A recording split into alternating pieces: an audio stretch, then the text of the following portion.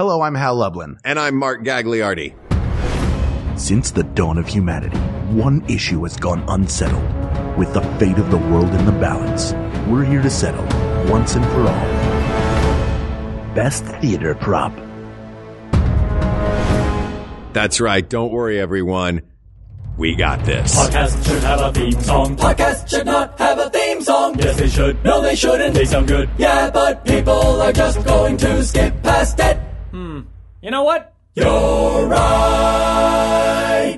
We got this. Yo, best theater prop. He's got props. Welcome to We Got This with Mark and Hal. The show that settles the debates nobody else will touch. Hal, I don't know if Ken is going to use you doing it in your Philly accent at the beginning of this. Probably no way. But the word theater done in a Philly accent is delightfully ridiculous to the ears. Can you just let the people of the world hear it? Theater. That was even more TH than you had. Originally, it sounded like it began with a D. Theater? Yeah, theater. Theater. Theater. Yeah, he's going theater? He's going to Walnut Street Theater? Well, look, where I'm from, we frequently call it the theater. But Hal, today we are talking about the theater with an R-E. Yes, of course. And this is one of the most Mark topics we could possibly have, which I love. I like approaching the props of Broadway. Now, when people hear this, they're going to go like, is it a prop like a book or just a candlestick or something you carry? But we're going to be talking about the iconic props of theater.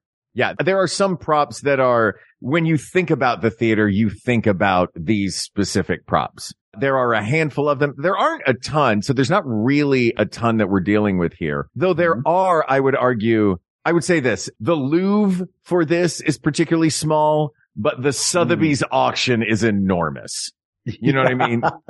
Because there are so many plays and so many musicals and so many iconic props from so many different properties. This came to me just because I was thinking about theater props, and I think an article popped up. And we will get to the prop that is currently being taken to the Smithsonian, because I think this is one of those props that by default is going to be on our list, because there's not only one version of this in the Smithsonian, but now with the new one coming in, there will be two versions of it. Oh, is it in the Smithsonian?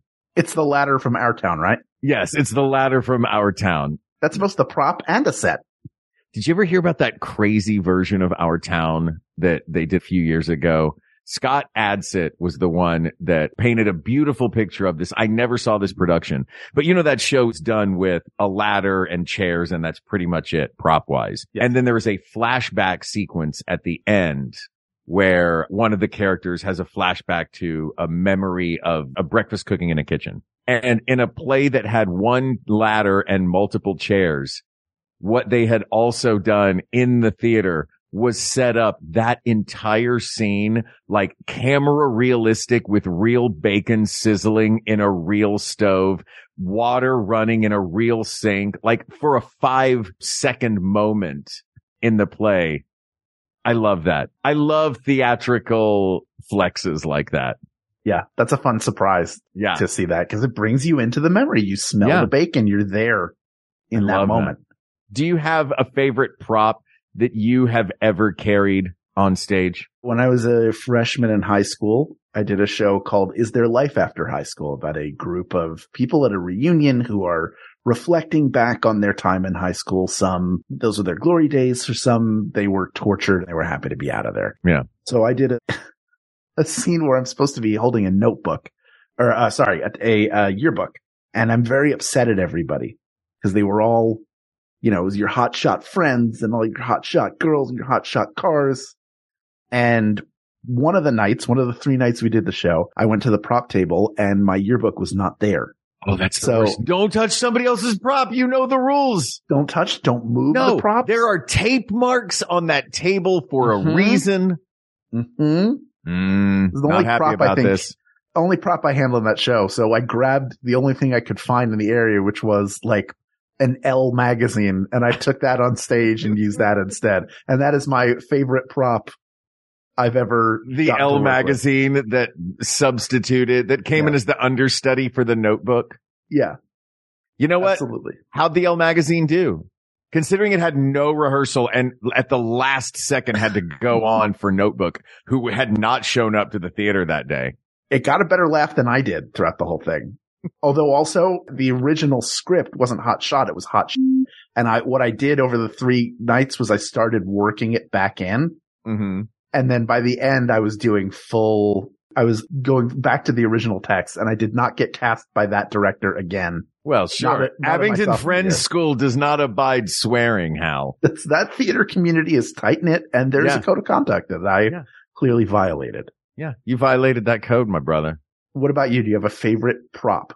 Yeah, well, doing the Aladdin musical at Disneyland, the lamp was an iconic. I mean, I had favorite like little sort of things that I'm one of those actors that'll stick something in my pocket. You know what I mean? That only I know about, that only the character knows about. Okay. But I have a quick story about the lamp for you. I may have told this story on the show before, or I may have just told you this in life. We were doing a performance of the musical. There's a scene where I appear out of the lamp in the shower. So I have a scrub brush. And I'm singing Lucky Bird, which is Jasmine's song in the show. I notice Jafar, I shriek, and I throw the scrub brush off stage and grab the lamp. Well, on this particular day, I shrieked, held onto the scrub brush, and threw the lamp off stage. The Aladdin magic lamp that is required for the plot to move forward for the rest of the show. Luckily, the genie in this particular production could break the fourth wall. So I just flat out looked at Jafar and I said, Jafar, I'm not gonna lie. I threw the wrong prop off stage. I'm gonna go get that lamp. You stay right here. I will be right back. And I slowly walked off stage and I slowly ambled back on with the lamp. And I went, okay, you were saying, and we started again. What a great show to be a part of. Where you can do that. Like that, maybe one of the only characters. Yeah. No other character in the show could do that. Yeah. Yeah. Yeah. Luckily I'd spent 40 minutes breaking the fourth wall. So it was possible for me to do that. Jafar can't be like, now excuse me, everyone. I'm walking upstage. It doesn't work. No, it doesn't work. You have to be the only one who does it. Suffice to say, Aladdin's lamp being one of the types of props that I want to talk about in this episode, because if you mention the magic lamp, you know what story I'm talking about. Okay. You know what I mean? If you mention the flying umbrella, you know I'm talking about Mary Poppins. But these were made more famous by their cinematic versions. What if I said the unicorn? Would you know what show that's from? Absolutely. It is on my list, my friend. Okay. All right, good. I want to make sure we're in sync here. Here is how I've got a few, and I don't know how many extras you've got to add to this or how many of these you agree with, but I think basically I have a few Shakespeare ones. I have a few from modern 20th century and leading up to that plays, and a few from musicals. Okay. But I'd love to jump back into the Wayback Machine and go to 16th and 17th century England, to some of Shakespeare's classic props. And I think there are 3. I'm curious what the other 2 are. Fair. I would say that the first, not first in anyone's mind, but first that I will mention here more as an appetizer, is the handkerchief from Othello, because the handkerchief in Othello becomes the through line by which all of the dramatic misunderstandings and ultimate death of Desdemona happen. Right. I will say Yorick's skull. Obviously, yeah. I mean, you think theater, you think someone, if you see someone holding a skull, you go, that's a theater kid. Well, you also know what show it is. You know what play it is, what act it is, what scene it is, what character they're playing, and how they feel in that moment. And even if you don't know all that, if you have a very passing knowledge of theater and Shakespeare, you know that that's from Hamlet. Yeah. You know that holding the skull means acting. Like for a lot of people, it means like, I'm doing Shakespeare. Yeah. To say I'm doing Shakespeare is either Romeo, Romeo, wherefore art thou, Romeo, or it's Alas, poor Yorick, I knew him well. You're holding the skull. Holding the skull, especially Olivier, probably the most famous image of it because it is from the film, the Oscar-winning film. Yeah. The most famous modern cinematic image of it. Yeah. Is it the horse? There are the missing horse and paintings of it. Yeah. Is the third one Richard's missing horse? No, at first I thought, is this a dagger I see before me? Hey, a dagger. But nope, that's not a prop. That's an illusion in Macbeth's mind. Yes. No, there is one prop that I thought, you know what? This prop carries through multiple plays, carries through multiple versions of it, but actually one very specific version of this prop carries through half a dozen plays at least. And the symbology behind this prop is the most important part. And I don't know if it beats Yorick's skull, because in the Shakespeare realm, I don't think anything does, but this is an epic prop in the world of Shakespeare and in the history of England. And that is the crown. There are people chasing the crown, and it's the same. It's physically the same crown, but I think the crown may be more of a symbol than anything else. And it appears in so many things. It's the thing that's sought after. It's the status of a character who enters and commands everybody's respect. I think Yorick's skull, not that we have to pick just one from Shakespeare, but for sure Yorick's skull is just such an iconic piece that your ability to know what show it is just by looking at that prop, I think, is important. I think that's going to be a key factor in this. Because you even asked before we started this, we're like, are we doing best theater prop or most iconic theater prop? Is that the same thing? I think that it being iconic is going to help it win best. Yeah, that's fair. Yeah. Are there any others that come out of Shakespeare? I mean, the pie's made out of kids from Titus Andronicus.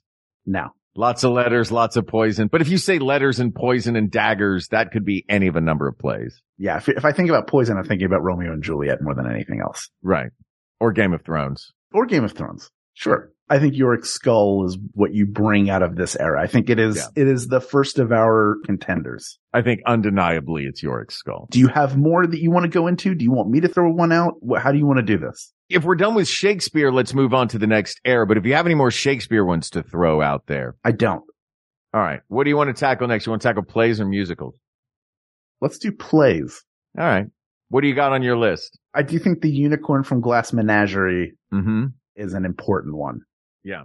Because it's symbolic. I don't think it's as iconic as Yorick's skull is, but it is important nonetheless. I'm trying to think of so many of the props that I think of come from musicals. Sure. There's so many great musical props. Yeah. When I think of like straight, just sort of dramatic or comedic plays, there aren't props that are coming to mind. Are there some that you have? There's a couple. There's one very big one. Okay. That kind of was one of the reasons for this episode that I think is going to make it pretty far. Oh, okay. It's not from one of those, like, everybody reads it in high school. Everybody can recognize it, even if you're not in theater plays, though. Okay. There are a few that I think that they don't necessarily scream this play. Like, at first I thought The Knife from 12 Angry Men. Okay. Because The Knife from 12 Angry Men is ultimately what leads to the final resolution of the plot, is that knife being brought into play in the jury room. But if I said The Knife, you wouldn't know what I meant. The Knife from that play. I wouldn't think of 12 Angry Men right away. Yeah. Right. If you said the Unicorn from that play, which you said before, I immediately knew you were talking about the Glass Menagerie. Yes. There is one right now. Well, there's two I want to talk about. Let's do this one first. And it's the one that led me to the thought of this. Are you familiar with The Piano Lesson? No. Tell me about it. August Wilson's The Piano Lesson. The premise of the play is it's one of August Wilson's 10 Black experience in the 20th century plays. He did one play for each of the 10 decades of the 20th century. I'm not sure which decade The Piano Lesson covers, but the plot of the play is a family trying to decide whether or not to sell a family heirloom, which is a piano that has been carved by their formerly enslaved ancestor with images of history and the time and their family. So it's this beautiful, ornately carved, artisan crafted by an enslaved person, upright piano. And the plot of the play involves a brother and sister deciding what to do with this piece. Not only is it the through line for the whole play, but it's also the prop itself was fabricated and designed and crafted and it is a literal hand carved piano. Right. Which there was just a production that just closed at the end of January starring Samuel L. Jackson in the lead role. And that piano has just been given to the Smithsonian as a major piece of American theater. And not only that, this is now the second August Wilson's The Piano Lesson piano that will be in the Smithsonian, because the first one was already on display at the African American History Museum, in the August Wilson or the American Theater section. I've seen the old one with my own eyes. It's absolutely beautiful. It is a huge piece of Americana. I just don't know if enough people know that play for it to be the most iconic. I think it's part of the reason why you put it in a museum. Not only is it culturally important, but also it's a brilliantly made, it's a piece of art. It's physically it's a piece carved, of art for a piece of art. Beautiful piece of art. Yeah. Yes. I don't think it's a finalist for this. Yeah. I do think one of the things that helps. It is the catalyst for this episode. So that has to give it some sort of credit. But in my brain, and maybe I'm wrong, is I think the winner will be something that, like, even if you haven't seen, like, it's just so iconic that almost anybody would know what it was. If you see 3 circles, 2 of them smaller on top of the larger circle, you know a Mickey head, whether or not you've ever seen Plane Crazy. Exactly. Yeah. So I'm glad we talked about it, but to me, I don't think that would qualify it. Yeah. I want to throw out one more in this. Throw out one more. Close out this category of plays. Okay. Though it looks like if we're going to take one from each, it looks at this point pretty good for that little glass unicorn that old Laura had up there on the shelf that stupid gentleman caller knocked over. Yes. But even that, I don't think it really. But as far as straight play props go, there is one that people talk about all the time, but it was never actually the case within a play. It was only used as an example to upstart writers. You talking about Chekhov's gun? I'm talking about Chekhov's gun. The only time Chekhov's gun appeared in a play was in The Cherry Orchard. And for those who don't know, the story is, Chekhov used to tell young writers coming up, if you have a gun on the mantle, it better go off by the end of Act 2. Well, The Cherry Orchard features 2 guns in the story, and neither of them go off by the end of Act 2, which was a deliberate choice on Chekhov's part about unresolved stories. But that said, Chekhov's gun has become sort of a synonymous symbolic prop for a good storytelling lesson. What do you think? I agree. I don't think it qualifies for this because it's theoretical. It's more of a writing theory than it is an actual prop from a play. I would also contend that we don't need to bring one from each category. I don't think we need to take the glass unicorn because there's a few from musicals that are dope. Exactly. I think the musicals are going to give us a few. So far we have Yorick's Skull. Yeah. Let's take a break. And when we come back, we'll talk about some of the iconic props of Broadway. We'll come up with our finalists and we'll make a decision all within 30 minutes or less because we are the Dominoes of podcasts. But first, this show is made possible in large part thanks to the support of Max Fun members who have a recurring contribution that helps keep the lights on for us. And if you are considering becoming a member, don't forget Max Fun Drive is coming up. It will be March 20th through the 31st. A lot of fun things planned. And if you're a member or you're considering becoming a member, you might enjoy some of the other shows on the network as well. So we're going to share some of those with you. I can't tell the future, but you're about to experience it. We'll be right back. We need one of those prop crystal balls. Hey. If you have trouble falling asleep, try sleeping with celebrities. Tell me about your view of succulents. I'm not a huge fan.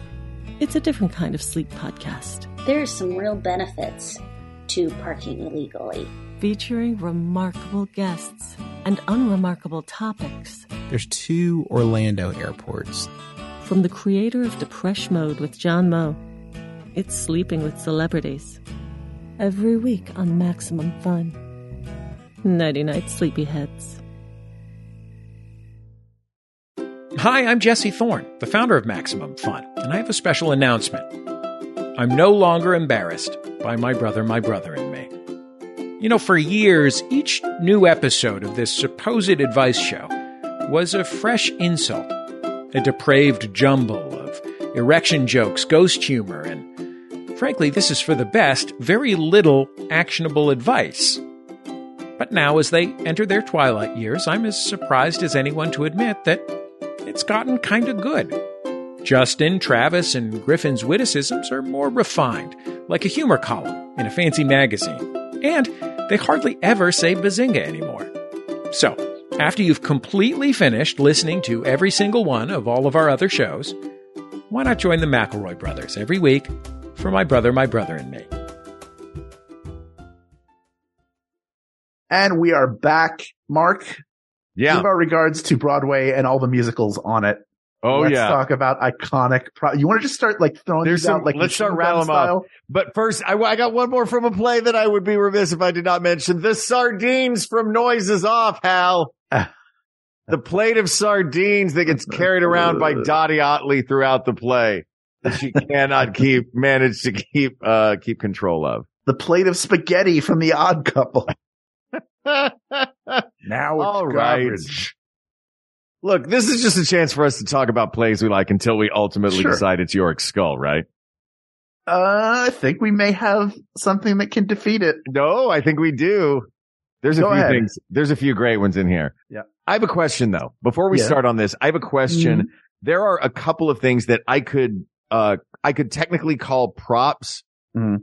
but they are not inanimate objects.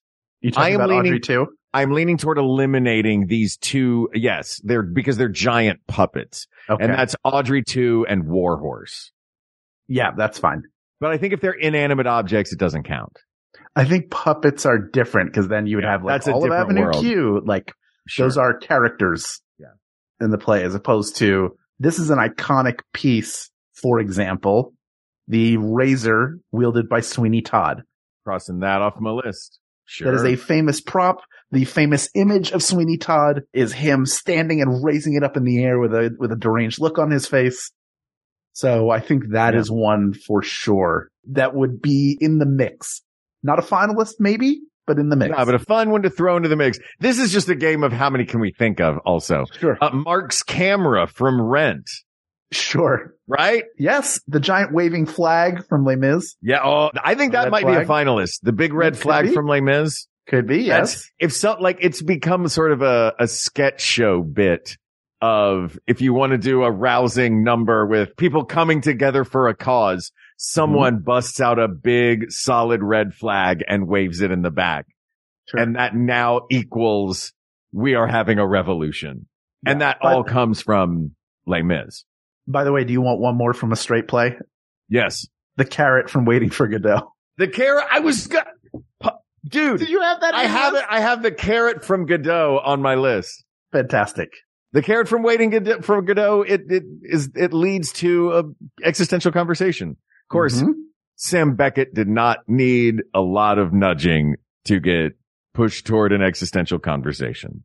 True. I'm holding on to a couple that I don't want to mention because there are some real big contenders in this category. Okay. But the pinball machine from Tommy, I'd say that's a huge, the whole plot revolves around it. It gets its own song. And in the 90s version, it got its own turntable, I think. Wasn't there a turntable he was on when he had that big Pinball Wizard number? Probably. Yeah. It seems like something that would happen in the 90s. Yeah. Did you ever do a turntable show? No, I'd love, I feel like I've said this before, but when Les Mis came into the Forest Theater in Philadelphia, that was the touring house in Philly. We went to see it. And number one, I loved the music. I was just sort of entranced by the whole thing. I listened to the soundtrack for weeks after. But when that was the first show I ever saw with a turntable. And I was like, this is such a brilliant way to simulate motion, to change sets around. I'd never seen it. I didn't know that was something available to any theater. And so it blew me away. Dude, I love a turntable. So I did a turntable show. We had one for the version of A Christmas Carol I did one year when I was a kid. But yeah, that Les Mis turntable blew my mind. And then the double turntable in Hamilton blew my mind. You know about the Hadestown turntable? No, tell me. Hal Lublin, multiple turntables plus elevators. Right? I mean, it's Orpheus descending. Yeah, that's pretty Turntables with elevators. It's so good. Yeah. Yeah. The set design for that show is really fun. What else you got? Here's one. I don't know if this is a prop or costume, but the cast from Dear Evan Hansen, not the actors, but the actual arm cast. What do you think? It's tough. Because you do wear it. You do wear it. I would argue, look, I love Dear Evan Hansen. I think it's great. And cast is an iconic prop from that. And again is, him breaking his arm and having people sign his, like, that is a symbol. That is a through line. That is a plot point through the show. I think, yes, it's a costume, but I would allow it in this case as a prop. Okay. But only because I think there is a more iconic costume piece that is a prop that is, and you know which one I'm talking about. And it's the one that literally the poster for the play is just solid black and this prop. Yep. And that is the Phantom's mask from Phantom of the Opera. Yeah, that's going to be real tough to beat. It's going to be the poster is just, here's a picture of this prop. It is, I would say, even more so than Yorick's skull is the most iconic, I think, of all these props. Maybe it goes up against, maybe the only thing that can maybe get close to it is the helicopter from Miss Saigon, although that's also a set piece. Yeah, I think I'd love that as a prop, though. The idea that a whole ass helicopter. Yeah. I mean, it kind of is, but it's really, I think, more of a set piece. It is a prop that is also part of the set. By the way, did I ever tell you this? I went backstage. I had a buddy who was doing the Miss Saigon on Broadway, the Eva Noblezada version that was out a few years ago. And I got to go backstage and check out, and see all the different things that were, the different ways that it worked. Right. And do you know how that helicopter works where they keep the blades safe, but they're still spinning? No, how? The blades are ropes. And it doesn't take much. It doesn't take a very fast spin for a rope to get vertical. Right. So if that rope hits you, it's just a rope. It's just going to wrap around or whatever. And it's not going terribly fast. Yeah. But with the lights going and the sound and the fans blowing, that's a cool prop too, because it's an immersive prop. You know what I mean? Yeah. It requires the prop itself, the lighting, the sound, the wind effect, the motion. It does create a spectacular effect. It does. It does, but I think it's a set piece. When does a prop become a set piece? Because I'll throw out another one from Phantom, the chandelier. When the chandelier falls is it the end of Act 1?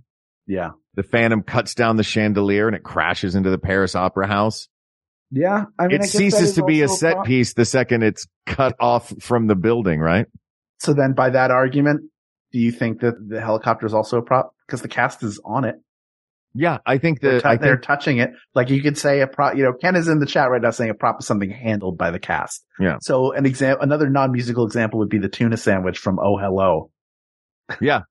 Like that's something that gets handled. Sure. But like a chair you might handle and pick up and move around, and it is used as a prop, but it's also a set piece. So sometimes things do satisfy two different, like you could say the mask is just a prop, but he takes it off at one point and then he's handling it and the removal of it is a big deal. Yeah. So I think that the mask is unquestionably a prop. Yeah. Once it's off of his face, it's a prop for the second half, and it's like sitting on the table at the end. You know what I mean? Like, yes, I think that becomes a prop at a certain point rather than a costume piece. Mm-hmm. Yeah. I don't know. What do you think about these big giant set pieces like that? I think the helicopter counts. I think the helicopter counts. I think the chandelier counts too. If the helicopter counts, the chandelier counts. It does, but the chandelier isn't even the most iconic thing. Yeah. From that show. The mask is the whole thing. The mask is so hard to beat, dude. The mask is really tough to beat. So we have a friend of ours who played the Phantom and went over to his place. Tim Gleason, shout out to Tim, great guy. Played Phantom multiple times, and because that show has a million casts all over the world. Sure. Played it on Broadway, I believe, as well. But he has his mask because it's molded to your face, right? When they make a new one. Yeah. And the first time I ever went, he knew I was a musical nerd. And the first time I ever went over to his apartment, I looked over and I saw it and I couldn't talk anymore. And he's trying to tell me his stories and I just completely lost my train of thought. And then he just went, do you want to try the mask on? And I went, yes, I want nothing more in the world than to try the mask on. So like to get that excited about a theater prop too, yeah, that's a tough one. All right. Right now, the Phantom of the Opera mask is King of the Mountain, right? Wait, how did it fit? How did that mask fit on your face? No, we don't have the same face. He's much handsomer than me. Yeah. He's different handsome. He's different handsome than me. So his different handsome, did not mold onto my face. Sure. But it's cool. It had like a little wire hook thing. So I was able to just kind of prop it up there for a photo. Nice. Yeah. So if the Phantom of the Opera mask is at the top of the mountain right now, let's send some usurpers up and, see if that Phantom mask kicks him down to the bottom of the hill. What are we sending up? What if we send up the Rent camera? It's kicking Mark's camera down the hill. The chess set from Falsettos. No, it's kicking the chess set from Falsettos down the hill. The pies from Waitress. Yeah. Take that, pies. The record player from Drowsy Chaperone. From Drowsy Chaperone, yeah. Yeah. No, you get out of here with your Drowsy Chaperone record player. Ooh, maybe the quartet from Into the Woods. The cow is white as milk, the cape is red as blood, the hair is yellow as corn, the slipper is pure as gold. 4 props instrumental to the first act of that play. That's still not as good as the mask. Nah, the Phantom mask is shoving him back down that hill. What about the flag? That Les Mis flag? From Les Mis. They wave it around.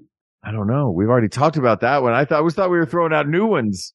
Oh, no, I was saying, do you think that one even makes it up to the top but let's of the talk about it. Do you think, I don't know. No, I don't think it beats the flag. I think it doesn't want to be pushed down the hill. They try to make a stand, but they get shoved down that hill. Though people often like lump Les Mis and Phantom together because they're both just the absolute blockbusters of the 80s that have reigned forever. Yeah. And their, posters, their poster art are always side by side. And there's that red flag and there's that Phantom mask. But speaking of blockbusters, what about the pile of trash from Cats? Are we counting? What about all those props from Cats? They're enormous. The fish skeleton, like in Heathcliff. Is it on a tray with a cloche like Heathcliff used to have it? Yeah. There's that big ass tire. Oh my gosh. Yeah. Can any of the giant trash from Cats? Not one piece of giant trash. What about Annie's locket? Oh, Hal, Annie's locket. No. Little Orphan Annie. Sorry, Little Orphan Andy. It's fine. I said Little Orphan Andy. See, I don't even remember her name. Yeah, no, because her locket wasn't that important. What about my boy who's up playing music all hours of the night on his 4-stringed violin, playing in the shtetl? What if he hops down? Is the fiddle from Fiddler on the Roof gonna beat the Phantom's mask? I don't think it does, even though it's in the title. Yeah. I don't even think the helicopter can beat it.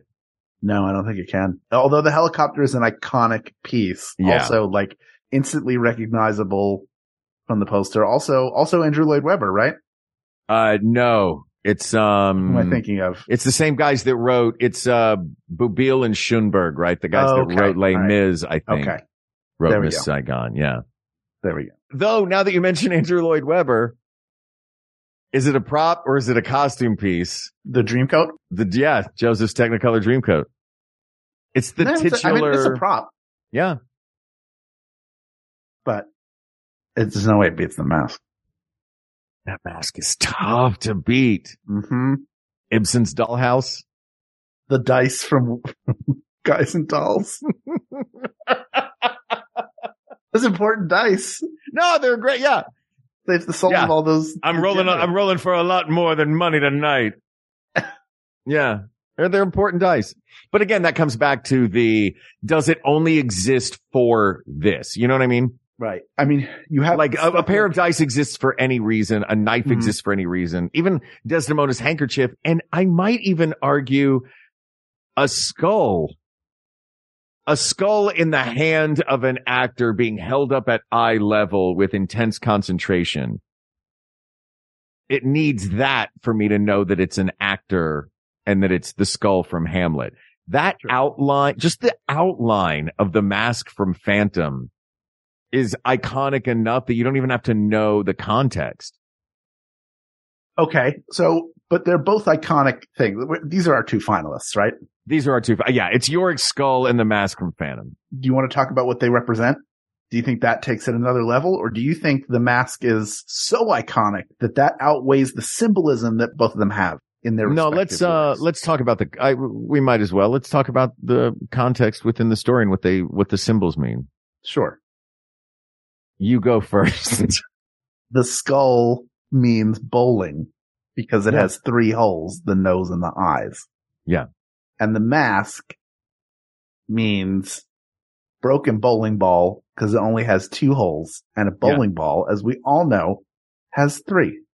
Yeah. What did you think about it? Call Austin Tichenor immediately. Yeah, get Austin on the phone. Hamlet is out there. He is holding the skull of his friend. Yes. And this is a person who is contemplating suicide, and there's lots of death, and he's had a hell of a time leading up to this. Everything has gone wrong in his life. And so it leads him down this path, right? Right. The discovery of this skull. It's interesting, maybe the addition of the skull gives Hamlet food for thought that moves the plot forward. Yes. It's the addition of the skull. The subtraction of the mask is what moves the plot of Phantom of the Opera forward. Once Christine has taken the mask off, and let's talk about the symbolism of the Phantom's mask and what that means. Well, there's the mystery of what's behind it. There's what it represents, that he is disfigured, but you don't see what it is. There's something to it that makes him a phantom, a specter. It is ghostly. And, the character becomes humanized when the mask comes off. Yeah. Before he ceases to be this phantom. Yeah. And I would argue that the Phantom with the mask on is the scarier version and the more seductive version, and the more, that's the mystery is what we're excited about. Cause once he takes that mask off, I mean, the makeup job in that show, it sometimes looks like our friend, the Phantom of the Opera, lost a match of Wabbit season, Phantom season. Yeah. And got shot multiple times in the face by Elmer Fudd as drawn by Chuck Jones. Did I ever tell you when I went to see that play at 12 years old, I had those collapsible plastic field glasses that you can get because where were you sitting? Far back. Yeah. Way far back. I wish I bought those. We were in the very back row in Toronto. I saw it. But I had also just been prescribed glasses for the first time, and I didn't like wearing them because it had like the extra bar on top. They were Garfield eyeglasses. Hold on a second. Garfield was on the stems. He appeared like this part on the inside of the stem was just on the Garfield, inside, and it had a picture of him on it. Yeah. But you didn't have like shaped like Garfield. I was going to say you didn't look like you were wearing novelty glasses. No, they look like the kind of glasses 50-year-old men were wearing in movies made in the late 70s and early 80s, where it had like the crossbar up top, and then also so you have your nose bar and then the other bar on top, so you have like the double bar going on. And they were gold with a little brown on the end of the stems. Wait, they were gold, what shape were your first glasses? They were like George W. Were they like H.W. Bush glasses, or were they? Yes, more like that. Those kind of glasses. Yeah. Like aviators, but with glass instead of. Yeah, not quite cool enough. A little more square in shape and in style. Gotcha. But I wasn't used to wearing them at the time. I was like, I don't really need glasses all the time. And so when we were so far away and all I wanted to see the whole show, I liked the song Masquerade. Mm-hmm. I thought that was a fun one. It was good, a lot That's of a banger. Yeah. But other than that, 12-year-old Hal was not really having the show. Mm-hmm. And all he wanted to do was see the Phantom without the mask on. And then they take the mask off. And even with the field glasses, my vision was fuzzy enough that I couldn't make out his face. It's looks like a pimple. I couldn't tell what he looked like. Yeah, you're not wrong. From very, very far away, but I saw no detail of it. He looks like Dylan Baker at the end of Delirious. I was so annoyed. I'm sorry.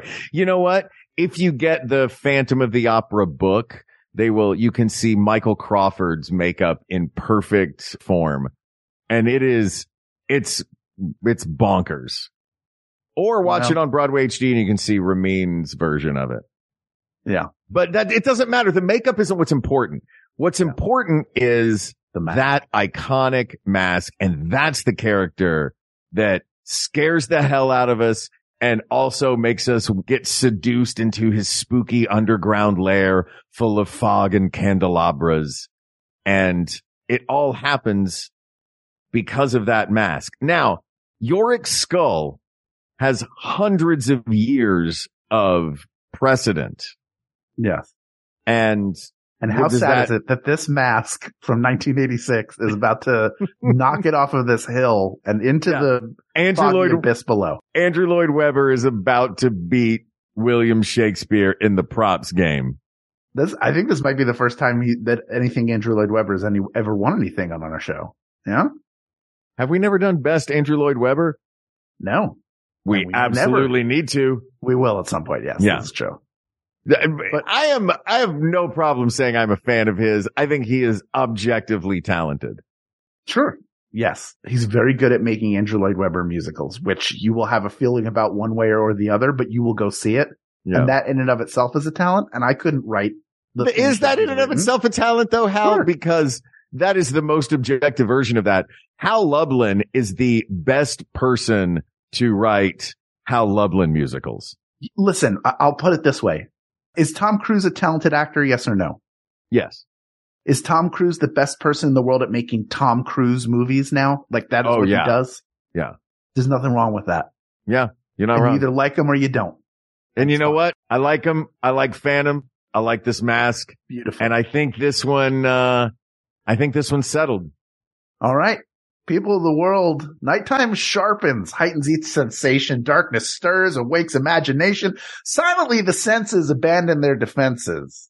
Helpless to resist the notes I write, because my mask is winning this podcast episode tonight. Ba-na-na-na-na. Oh no, the chandelier fell on me. Because that mask is so good, I was looking at it and he was like, he's not even moving. I'm just going to drop this chandelier on him. That's how good his mask is. Yeah. The mask of the Phantom of the Opera is the best theater prop asked and answered. Well, this was a delightful episode. Thank you for indulging me, a thing that just popped into my head this week. I'm sorry it didn't come from the people of the world. We will have more from the people of the world, and we will have more fun very soon as the Max Fun Drive begins. It's at the end of March. We've got lots of fun stuff prepared. We're going to have a great time. We have a great bonus episode. Every show on the Max Fun Network has cool surprises and bonus episodes and all kinds of stuff for you. And you can find out all about that over the course of the next month. We will be bringing you plenty of it. Don't you worry. But for now, let me say this topic is closed, but there are many more topics to discuss. So please reach out to us on Twitter, or you can email us at wegotThisPodcast@gmail.com. Go to our Facebook group. Talk about your favorite theater props and shows. Let's celebrate it all together. That's Facebook.com/group/WeGotThisPodcast. Thank you to producer Ken Plume, who you can support at Patreon.com/Ken Plume, researcher Kate McManus, graphic designer Uri Kelman, and QA engineer Jen Alba. And thanks, of course, to our musicians, Jonathan Dinerstein and Mike Furman, for our score and theme song, respectively. And thanks to you, the people of the world. You know, Hal and I are unapologetically theater nerds. And I know that some of you are too. Some of you may not be. Some of you may just be indulging us in these episodes. But may I say, as a theater nerd, there is no one I would rather go to a cast party, eat pizza with, and stand around the piano singing show tunes, usually poorly, but with so much gusto, than the people of the world. So thank you. Thank you. Thank you. For Hal Lublin, I'm Mark Gagliardi. For Mark Gagliardi, I'm Hal Lublin. And don't worry, everybody. We have got this. All is asked and answered. Settling debates. Finding out what's great. Helpless to resist the choice we make. Sorry about your losses, Billy Shakes. We got this. MaximumFun.org. Comedy and culture. Artist owned. Audience supported.